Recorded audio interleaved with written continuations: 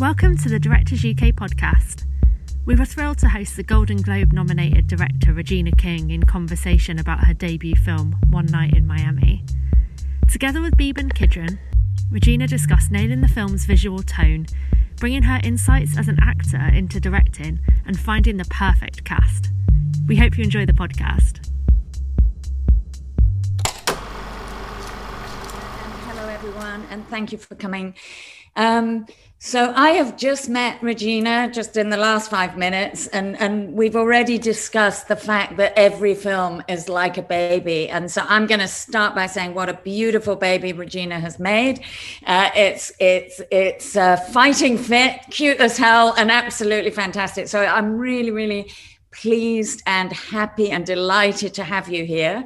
And I know this is a busy time for you because you are in production, you are publicizing a movie, and it's COVID. So you're a bit everything, right? So now everybody on this call knows who you are, but you are actress, TV director, now movie director.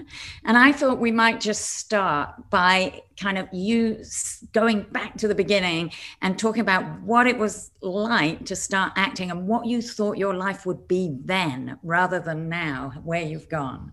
Yeah.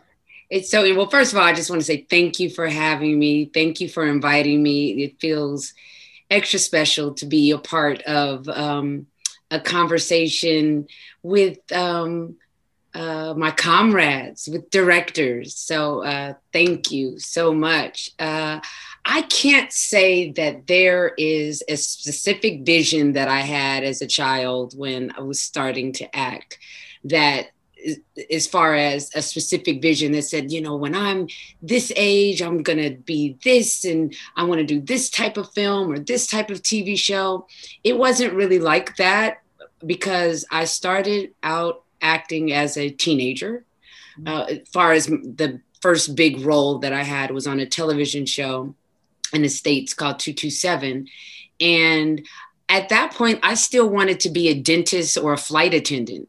So I was really just, you know, the acting was a hobby. It was one of the many things that my mother, you know, she was always big on the arts. So my sister and I, we had always done dance classes, poetry writing classes, acting classes.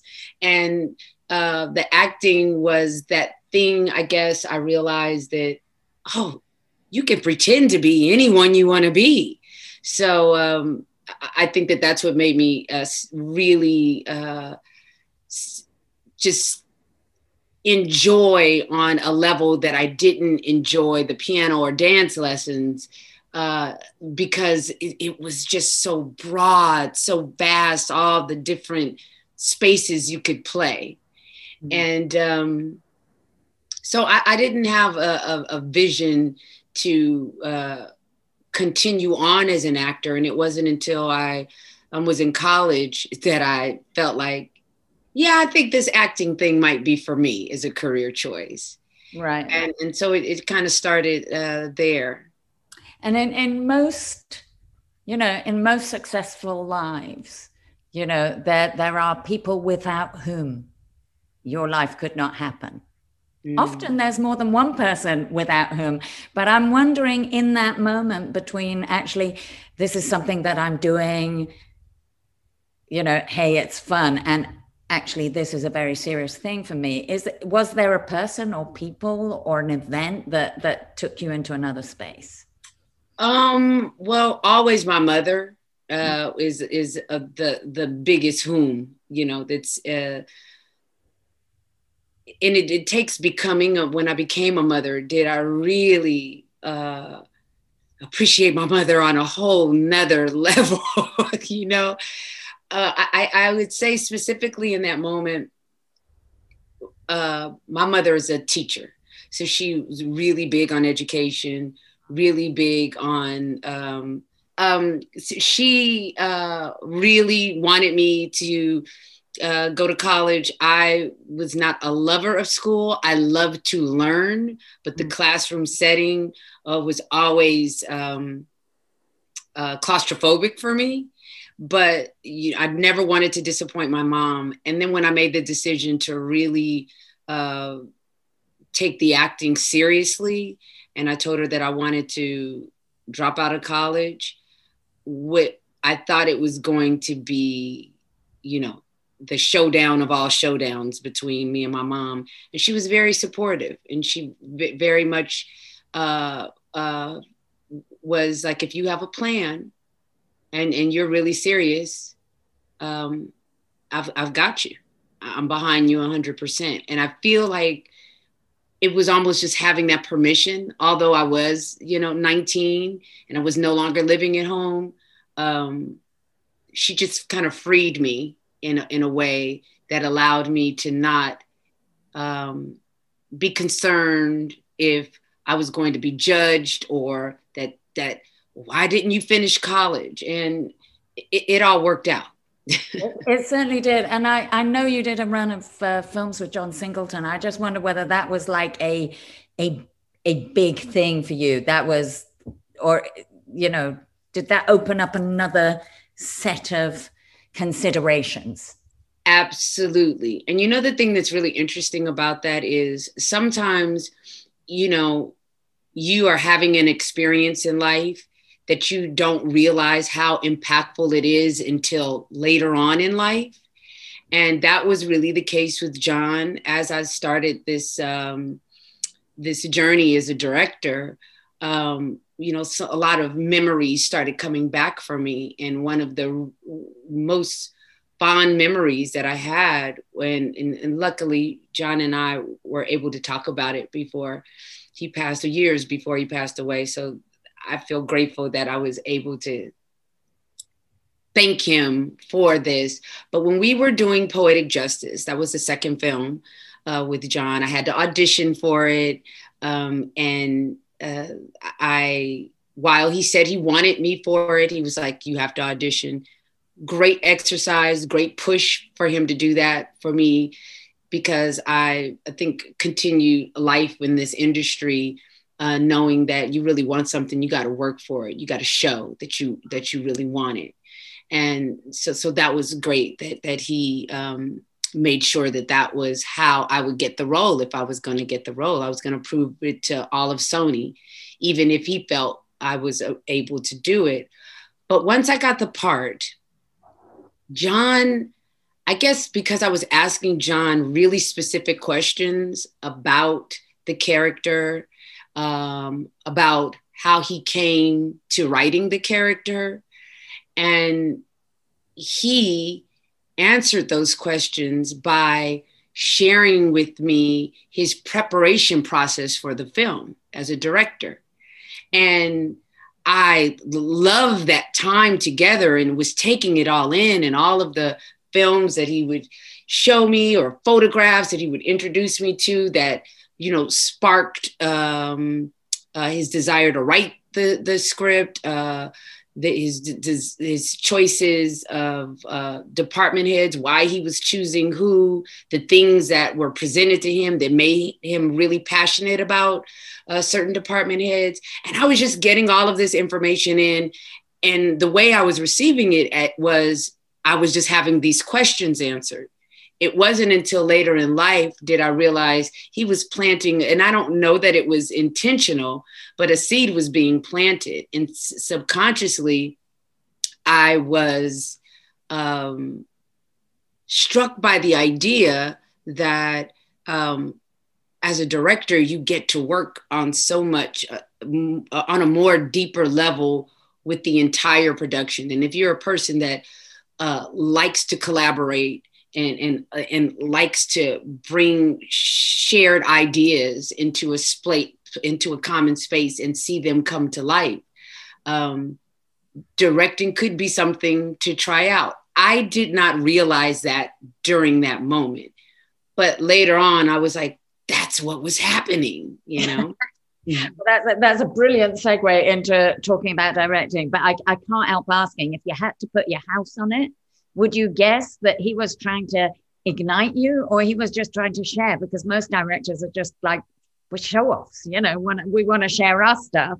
Do you have a feeling about that? I think that it was being a show off probably a bit, but John definitely has this, and I speak about him as the present because I guess his energy and spirit is always going to be with us. But he has this uncanny ability to recognize talent before the talent even knows their potential. Yeah. And I do believe that, and you know what? Actually, when I think about conversations that we had later, he did actually say, "I'm not surprised. I'm not surprised you're directing." So I would say that perhaps yes, there was something that he did see that made him, instead of just quickly answering the question, that made him invite me into his space and absorb all of that information. So I say a combination of both. Fantastic. So I'm just going to say in passing, I mean, you have the most incredible record as an actress. You've got beautiful performances that we've all seen. We are going to move to you as a director.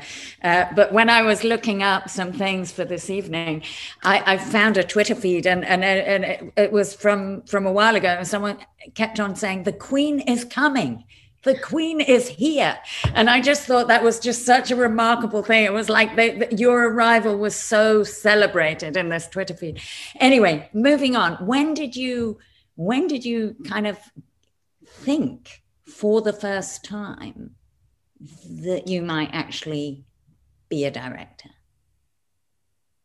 I don't know exactly like the first time. Like there is not a moment that I feel like it was an aha moment.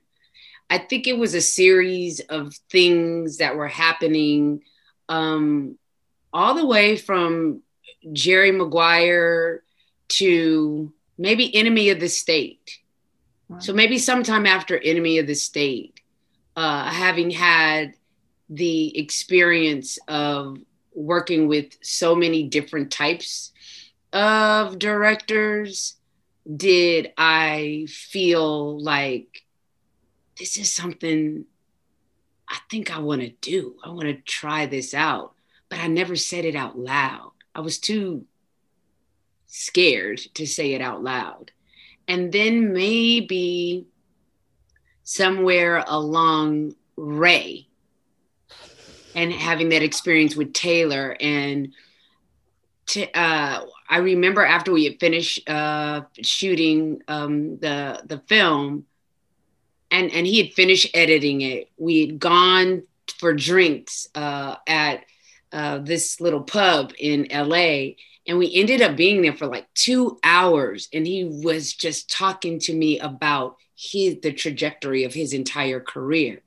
And it was at that moment that I was like, yeah, I think I really do want to do this. So I said it out loud to my sister first. And she was like, hell yeah, totally you should. I want to direct one day too. Of course, little sisters, that's they do. But she, my sister's my producing partner now, and we're so close, and she not laughing or immediately taking it seriously was just a great reception for me. And then some years after that, it wasn't until an artist here, a music artist named Jaheim, we were on a talk show together, and he asked me, would I be in his next video? And I was like, ooh, that's sweet, but no. And then I realized I had this, now that was the aha moment. Okay. So the aha moment was, this may be your opportunity to say to the world that you want to direct. So I went back to him, knocked on his dressing room door, and I was like, so listen, if you want me to be in your video, I'll be in it if I can direct it. And he was like, really? And I said, yeah, sure. So he's like, well, let me put you in touch with the label person or whatever. And so they did. And they asked me, well, do you know how to write a treatment? This is one of the lies that I am very much a person that does not believe in lying. Because once you start a lie, you got to finish a lie. Yeah. But I said, sure, I can write a treatment. And I guess it wasn't fully a lie because I didn't say I've written a treatment before. I just said, sure, I can write a treatment. So I guess it was a lie of omission. And I, from there I reached out to director friends that I knew, Tim Story, Dwayne Johnson Cochran, and asked them, where do I begin with writing a treatment? And they kind of, just my whole career has been directors that have been very supportive for me along the way. And so that was my introduction, I guess, as saying out loud that I'm going to be a director. I don't think that was a lie. That was just the future coming to be. You were just out of time a little bit there. That's fantastic. And I really would love to know, and it's something I've asked a lot of directors over the years, but the first time you walked on the set as a director, do you remember what your anxieties were and what the pleasures were? And if you even, it's interesting because, the first time I walked on the set with that video was a different level of anxiety than the first time I walked on the set shooting. The first thing that I had done after a couple videos and a short was a television film. Right. And those two experiences were quite different as far as first time. But how they were alike is the anxiety is just like you, I don't know about for a lot of my comrades out there, but it's like I could feel my heart beating in my stomach, chest, and throat at the same time. And being grateful for having the acting skills, because I had a wonderful first AD, and she said to me, okay, you're looking like a deer in headlights. And I was like, okay, get it together.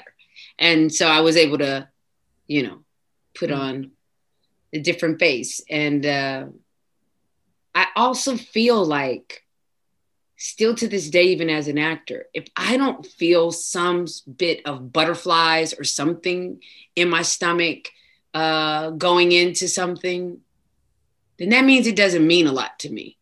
And so that means I probably shouldn't be a part of it. So hopefully I don't, and I'm knocking on wood, hopefully I don't have that experience. I don't want to feel that. I don't want to, that's probably more terrifying. Yeah. To not know, to not feel. Yeah. So I know you've done a lot of telly. So there's been, there were the videos and then there's telly, and now you've made a movie. And I just want to know, did making a movie feel like another graduation, another first? Oh yeah, look at that. Absolutely. Absolutely. Oh my gosh, yes. A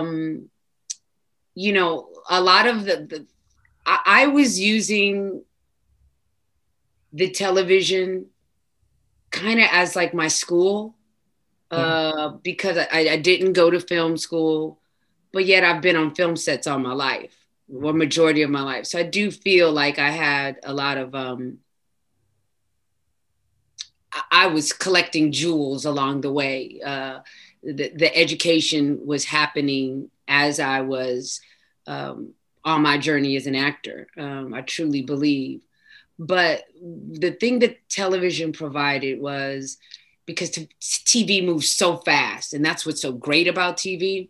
But it just really, put me right into it. I did a lot of shadowing of directors prior to directing my first television assignment, but just being there as like a fly on the wall and being allowed to ask very specific questions of all the department heads. What I've discovered, which was a great discovery to make, and was able to apply it along the way, eventually to One Night in Miami, was how much the crew, it's important for them to know that they're appreciated. Yeah. And that their artistry, that your craftspeople know that that you understand that we can't make it to the finish line without all of your art. And how I realized that is seeing directors that did that, and also when I would ask like the DP when I was shadowing questions, or the gaffer questions, the way they responded was so like, wow, you're asking us a question? Well, and they just poof, like gave all information, like went beyond the question that was being asked as far as the answer. And I realized, wow, this. And you could take a moment like that and then apply it to yourself, just how good it feels when someone is really interested in what you're doing, and genuinely interested. And so having that experience as a person that was shadowing, I was able to kind of put that in my tool chest. Okay, now I'm going to actually turn to the question of One Night in Miami. I am also great. Someone just pipped me there. I was going to say, I know you've all seen the film. I want your questions as well as mine. And this is where I'm going to ask both questions from the audience and my own. But why don't we just start by you telling us how you came across the material, whether you saw the film, and how did you and it come together? Well, I was just in the process of starting to work with a new lit agent, and he had taken me to breakfast. Remember that, when we used to be able to go to breakfast, folks? Oh, no. But those were the days, right? So that was last year. But beginning, not beginning of last year, but somewhere around the spring, I guess, of last year. And he was asking me, what type of films, what type of stories do you want to tell? And in asking me that, I just went on through all of the stories. But one of them was that I wanted to do a story, a love story with a Black couple with the lead, with a historic backdrop, kind of like a Titanic. I said, well, I don't feel like we really have had that type of film in a while, and that type of film with someone that, looks like me. And he was like, would you act in it? I said, no. But that is a story that I'd like to tell. So not long after that, One Night in Miami, he brought to me. And while it was not a love story in the romantic sense, it is definitely a love story when it comes to this brotherhood, when it comes to Kemp's writing and the love letter that to me, in my opinion, that he'd written, for a Black man's experience. And I just felt like I had never seen these men portrayed this way, because we've seen Malcolm and Ali portrayed in several different pieces over the years, but I had never seen Black men just being men with all of their complexities, the vulnerability, the strength, the conversations of responsibility as an artist and what is your responsibility. And it was beautiful to me. And these were conversations that I have heard before. These are conversations that I have had. These are conversations that the men that I know and love have. And I just felt like, wow, the dialogue is the star, and this is an actor's piece, and I want in on this. And so I've read the play after that, just because I was also so blown away, because oftentimes when you have an author that's adapting their book or their play into a screenplay, it doesn't usually land quite as well. A lot of times another writer has to come in to help shape that or form that. And I was just blown away that this was hitting me the way it did, because I had not seen the play. So I bought the play and I read the play, and I was just even more impressed by Kemp, because while he was able to open up the story, he still kept all of everything that made the story special in the play remained in the screenplay, even though we don't even hear the first line that happens in the film that was actually a line in the play doesn't happen until like 45, 50 minutes into the film. Wow, that's amazing. I was going to ask you how it diverged, but you've raised so many issues there, Regina. My head is bursting, but I want to just ask you just one thing. I mean, it struck me that each of those men in real life was a superstar, yeah. And so, how did you, just on the casting front? It's like, do you immediately how do you deal with that? How do you deal with that? Because we think we know these men, right? And so you've got to deal with our memory of them, and you've also got to, you're doing this thing where you're actually saying, no, you don't know these men, because I'm about to tell you something that you don't know about these men, including their vulnerability and their interconnectedness. So that was an interesting problem, right? Yes, but the thing about it is, Kemp's script was the blueprint. It was everything was on the page, and what wasn't on the page, Kemp and I connected so strongly immediately, that the things that I wanted to build on or add, he agreed with, because I think I truly received his intention in writing this piece. Right. And because of that, it put us immediately in the same space. And he was a wealth of knowledge, because his intention initially, when he had found out that this night had actually happened, was to write a book. And so, a book is much bigger than a play. So he had done so much research, and he shared, a lot of that with me. So that was quite helpful. And it was just very clear to me, reading the a script, that what Kemp was doing when he sets up this introduction of each of our heroes, that he is humanizing them immediately, because he shows them in at a time when they're getting kicked, when they're being that they're not at they are in very vulnerable moments, that those moments that remind you how, in this case, America sees you.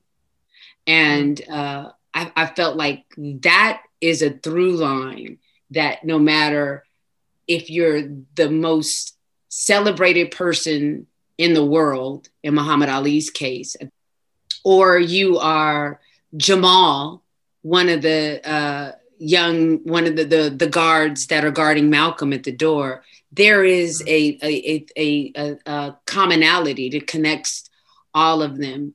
And so because of that, I knew that going into it is the casting part of it, that this was the right actors would understand that the dialogue is a star and that they would make it just sing, and that it needed to be for actors that understood that they are embodying who these men are, and that they needed to understand and do the research of all of the things that have taken place that have led them to this moment, because our film is only about this moment. But all of those men's journey as an individual has led them to this moment. So while some of those things aren't in the dialogue, it is in the performance. It is in the dialogue, as far as the emotion of it. And so I knew that was my biggest feat, if you will, is to find those 4 actors. And because I love being an actor, I love being a thespian, I knew that they were out there. And boy, I feel like I wouldn't change one of them. They're just exceptional, and they gave it their all, you know. It's so funny because you've used the word vulnerable 2 or 3 times just now in the last couple of minutes. And I wrote down here, something about those men was so vulnerable. Even on this big day, there was something bigger to attend to, and they could not have their moment. And I just wonder whether that's how you see it, because there was this great line in it about something to do with, and it's a quote, the pressure of being. They name themselves successful Negroes, yeah, and that idea of, you know, this very elite thing, but actually this movie was about the fact that they weren't allowed to be successful Negroes, even in this moment of triumph. I just very interested in that idea and how central that was for you in the way it played out. Absolutely, that line is Malcolm's line. You know, when the everything is starting between Sam and Malcolm, and it's great that you pointed that line out, because it is the beginning of the debate really starting to go down. It starts a little bit on the roof, but we're really about to dig all the way into it. And the thing about that is that they both realize that. They both realize that they have not been, as much as they are revered, as much as they are told, oh, I love your music. At the end of the day, you still just a Negro. They both would agree to that. But they both have different ideas of how to use their art or their power responsibly for the cause, and the cause being to have true equality or equity as a human being. But so because they have both different ideas about how to achieve that, what I hope is when people walk away from this film, what I receive is that both of these perspectives on how to achieve that have to exist in order to achieve that. And I think that that's what's so beautiful about this one night that takes place. You hear Jim almost kind of echo a bit of what Sam's, where Sam is, and kind of helps Malcolm to see or consider that. And Cassius does the same thing to Sam, kind of echoes some of the things that Malcolm is saying and kind of gets Sam to consider. And, you know, by the end of the night, you know, my son kind of likens from the moment of them being on the roof to the end of the film, like summer camp. He says that, you know, you go to summer camp and you're there with your friends and your boys, and you usually have like, it's about 3 or 4 of you. It's and somewhere in camp, you guys have a big blow up. And then by the time camp is over, you're walking off in arms like, man, I'll see you next summer. You know, you my guy, you know? And I said, wow, I guess, you know, I see that. I mean, I felt like that was a very interesting way to put it, but there is a bit of that, you know, they are, when they are at odds, there's something to me that was very a teaching moment, if you will, in Kemp's work, that understanding how you can debate with respect, you know, that how you can debate with love, and it doesn't have to be vicious. And at times when it does get heightened, how you can still come back and be the bigger person. And I feel like they both, you know, it was a tense moment. Malcolm being and they were all so young on this day, yes. You know, so young. They were all so young, but Malcolm still is, you know, when it comes to the psychology, he was probably the best at understanding how words can make people feel. And I thought it was really great that Kemp made the choice to have Malcolm kind of diffuse the situation by sharing a story about Sam, of appreciation. And, you know, that kind of is that summer camp moment, you know. Do you know what? I think it's really interesting that you put it like that, because I think that as I was watching it, I thought this is a real triumph of actually sort of looking at, if you like, intellectual or ideological differences and behaviors, and actually making them emotional and interdependent, which is in a funny way what you've just said. And I think it was all the more moving for that, because we do live in an age of sort of anti-intellectualism, and here you've got Malcolm X, and he's saying it as it is, and he's explaining the structure of something. He is not pulling any punches here, and yet the way it plays out, you know, in the movie is actually a way that is kind of uplifting, upsetting, you know, which is a very cool thing to have done, I have to say. Now I am actually going to come to sort of like stuff about now and relevance and so on, but James Maycock sent a couple of questions earlier, and I think this is a really good moment to say it, and I'm actually going to read it, because he starts by saying, "Hi Regina, thank you. I thought this was a terrific film." So I think you need to know that. One whose ideas linger in the mind, and what he wanted to know was, how much do you think what was going on in that motel room was a microcosm of what was about to happen in Black America?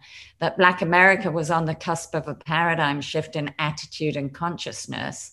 And then he quotes Muhammad Ali. He says, "I will not be who you, brackets, white America, want me to be." Well, first of all, thank you, James. I think yes. But I feel like those conversations were going on in a lot of different places that, what was that common feeling of marginalization and Black bodies being decimated. That this was, first of all, these conversations that they were having, they were conversations that were being had far before 1964.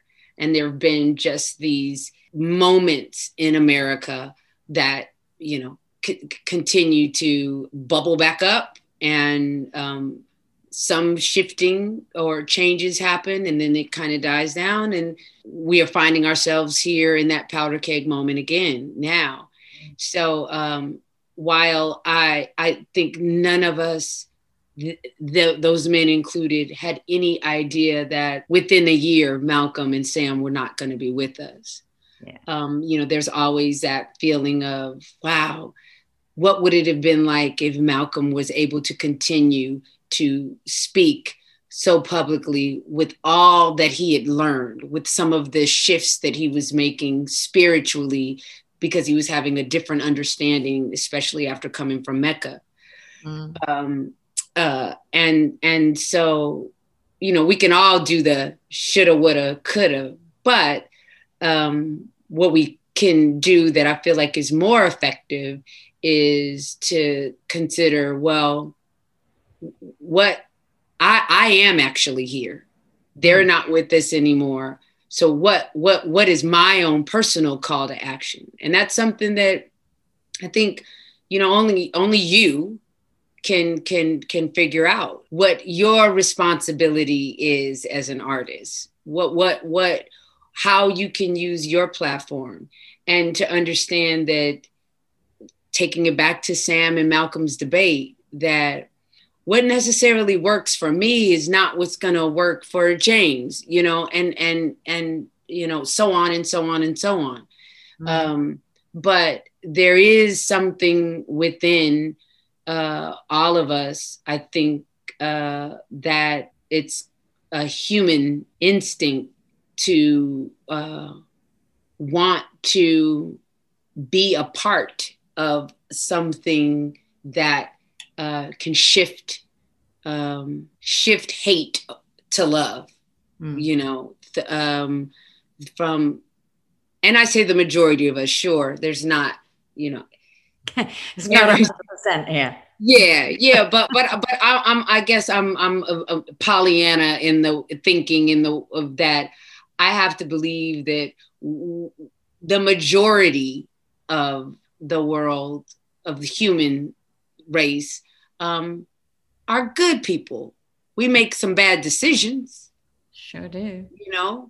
But for the most part, we are good. Now, are we going to, the universe has put us in this space where the pandemic went down, the whole world was watching. The whole world was watching, and the whole world saw George Floyd be murdered. And these moments are moments that the Black communities have witnessed over and over and over and over and over and over again over, the 100 years, and it's something that we have been protesting, have been writing about, shouting about, crying about, emoting about in some way ever since our existence, here in America. And so now that the whole world is watching, and now that we are in this moment, it's kind of what are we going to do with it? How active are we going to be in changing systems? Because we all know that the systems that were put in place with not considering all people, and that we're in a space where we have women speaking out about our injustices, people of color, people that don't identify with gender that is just male or female. And so all of that is kind of happening at the same time. So my thought is that anyone who gets to see this film and is reminded that this conversation was happening in 1964 has been present. I think you have to be under a rock to not see what's been going on and what where we are. Hopefully it'll be a bit of a call to action. You know, I feel like this was my opportunity to be a part of that. I'm not a great speaker. You know, I'm not a person that's good at taking information and putting it in a quick sound bite so that it can go out and make an impact. That's not my strong suit. But I do feel like storytelling is something that I'm not so bad at, you know. Not so bad. I would say so. And I do think it is a film that is hurry up already as well as remember. You know, it does both things. I'm going to ask you, because I'm aware of the time, I'm going to come back to something that you just said now, but I'm just going to stop and do a slightly nerdy question of my own, but on the back of something that Paul Allen has said. He says, loved One Night in Miami. What was your approach to ensure Four Men and Room was continually arresting, both visually and through the performances? And maybe you answered the last bit, but the visual thing, I mean, I did think it was a really strong visual thing. My nerdy thing is I want to know whether Malcolm X was an amateur photographer, because I love what you did with that. But do talk a little bit about the visual style, particularly because you had a restricted palette. You just did. Right. Yeah. Well, thank you, Paul. I'm glad you enjoyed the film. Going into it, I was like, we have a challenge here, you know. The 50 minutes of this film is in one room. So there were a few things that I knew that I wanted immediately. And those two things in particular. And while I was not, I think it's very important that relationship between a director, DP, production designer, and wardrobe designer is a really open communication, that you're using the same drop boxes or inspiration so that we don't have any surprises, you know, that just looks like no one was talking. And my DP, Tammy Riker, she and I just have a great shorthand. And while I was not always able to say, you know, which camera we should use or which lens we should use or which piece of equipment we should use, I'm very good at being very clear visually what I want. Mm. And what I wanted were two things. I wanted the color to be vivid, saturated. While usually when you're doing a piece that's in that time period, you know, the colors are more muted, you know, and that is, that there are plenty of films that I've seen that I love that creative choice. But I've really felt these men are so young, and these conversations, I want my son to see the commercial and go, oh yeah, I want to tune into that, because I know, you know, with teenagers and 20 somethings, they don't really gravitate to black and white or muted colors. You know, they you know, we're in this computer age. It's what gets your attention, you know? So it was that. And also because I feel like with the history of Black people in America, with all of the sadness and pain, we still have always managed to find a way to laugh and dance and sing, and color represents that to me.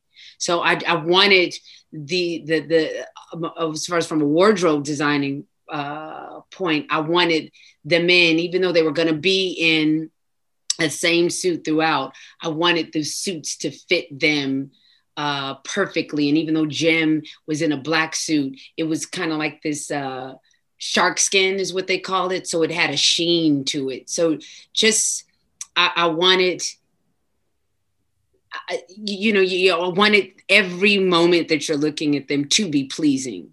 And then I also felt like I wanted the feeling in the camera to match the vitality of these men. So I told Tammy, I want us to always be moving, but I don't want the camera to be a distraction, because that's a very fine line when the camera's moving and it's not supposed to. You're just like, why is it moving? So she had a great idea of, I knew I wanted the scenes on the roof to be handheld, because that's when it starts out kind of smooth. And then now we're into our second half. So we made the decision that in the room, we would shoot everything on the jib arm. And so there's always this little small bit of energy that's always in the frame. And so that was really important to me. And she understood that. So I feel like those things are the two biggest things that help to not make you feel like we're static, even when we are static. And then the biggest of all of them is performances.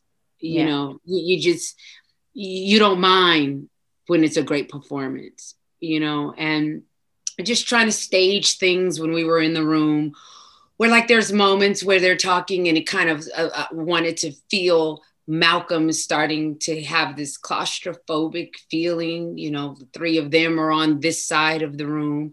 He's here. And I cut, getting closer and closer to him as Sam is coming up on him, and they start off really far apart.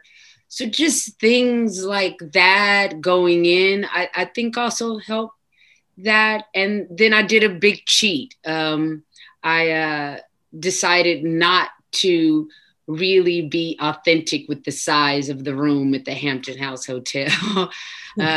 So I made an artistic choice that, what if at the Hampton House, they, had 2 rooms and they blew out a wall of one of the rooms. And this is the special room that when Malcolm X and people like that come to visit, they put them in the Hampton suite. So I think we're all grateful to you for that cheat. Now, I know that we're coming right to an end, so I am just going to ask you, I'm going to apologize to the person whose question I didn't get to. I'm going to ask you one last question, which is, you have alluded to the fact you're a woman of color. You've said this is another moment where, things are rising up and you have a duty to tell stories. Do you feel optimistic about being a storyteller in this moment? Is this a good moment to tell us to be a storyteller and to be you, I should say, to be you and to be a storyteller? I think every moment in time has been a good moment to be a storyteller. I do feel like we're in a space now that, it's tough as a woman and a woman of color. We don't get the opportunity to fail up, Women, if we haven't done a great job on a project, she goes into director jail immediately. So we have a lot of responsibility, whether we don't want it or not, because if we perform well, then it continues to keep the door open for all of these amazing artists that are out there that are not getting opportunity. And so, speaking specifically to this moment, we have some really awesome directors that are, kicking ass. You've got Chloe Zhao, Greta Gerwig, Dee Rees, but there are, and the list goes on, Mati Diop, that are we're doing it, and we're supporting each other as we're doing it. And I feel like there's going to be a lot more to come, because we are publicly having conversations opposed to privately having conversations. I think the pressure is on to allow, to give opportunities to more storytellers. Regina, I could go on for hours, but we're going to stop. Thank you so much. Thank you for the film. It was fantastic. And thank you for this conversation. It was also fantastic. Thank you. Thank you, everybody. Thank you. This podcast was recorded at a Directors UK member event. You can hear more episodes of the Directors UK podcast on iTunes, SoundCloud, Spotify, or your favourite podcatcher. Directors UK is a professional association for film and TV directors with over 7,500 members. Find out more about us at directors.uk.com.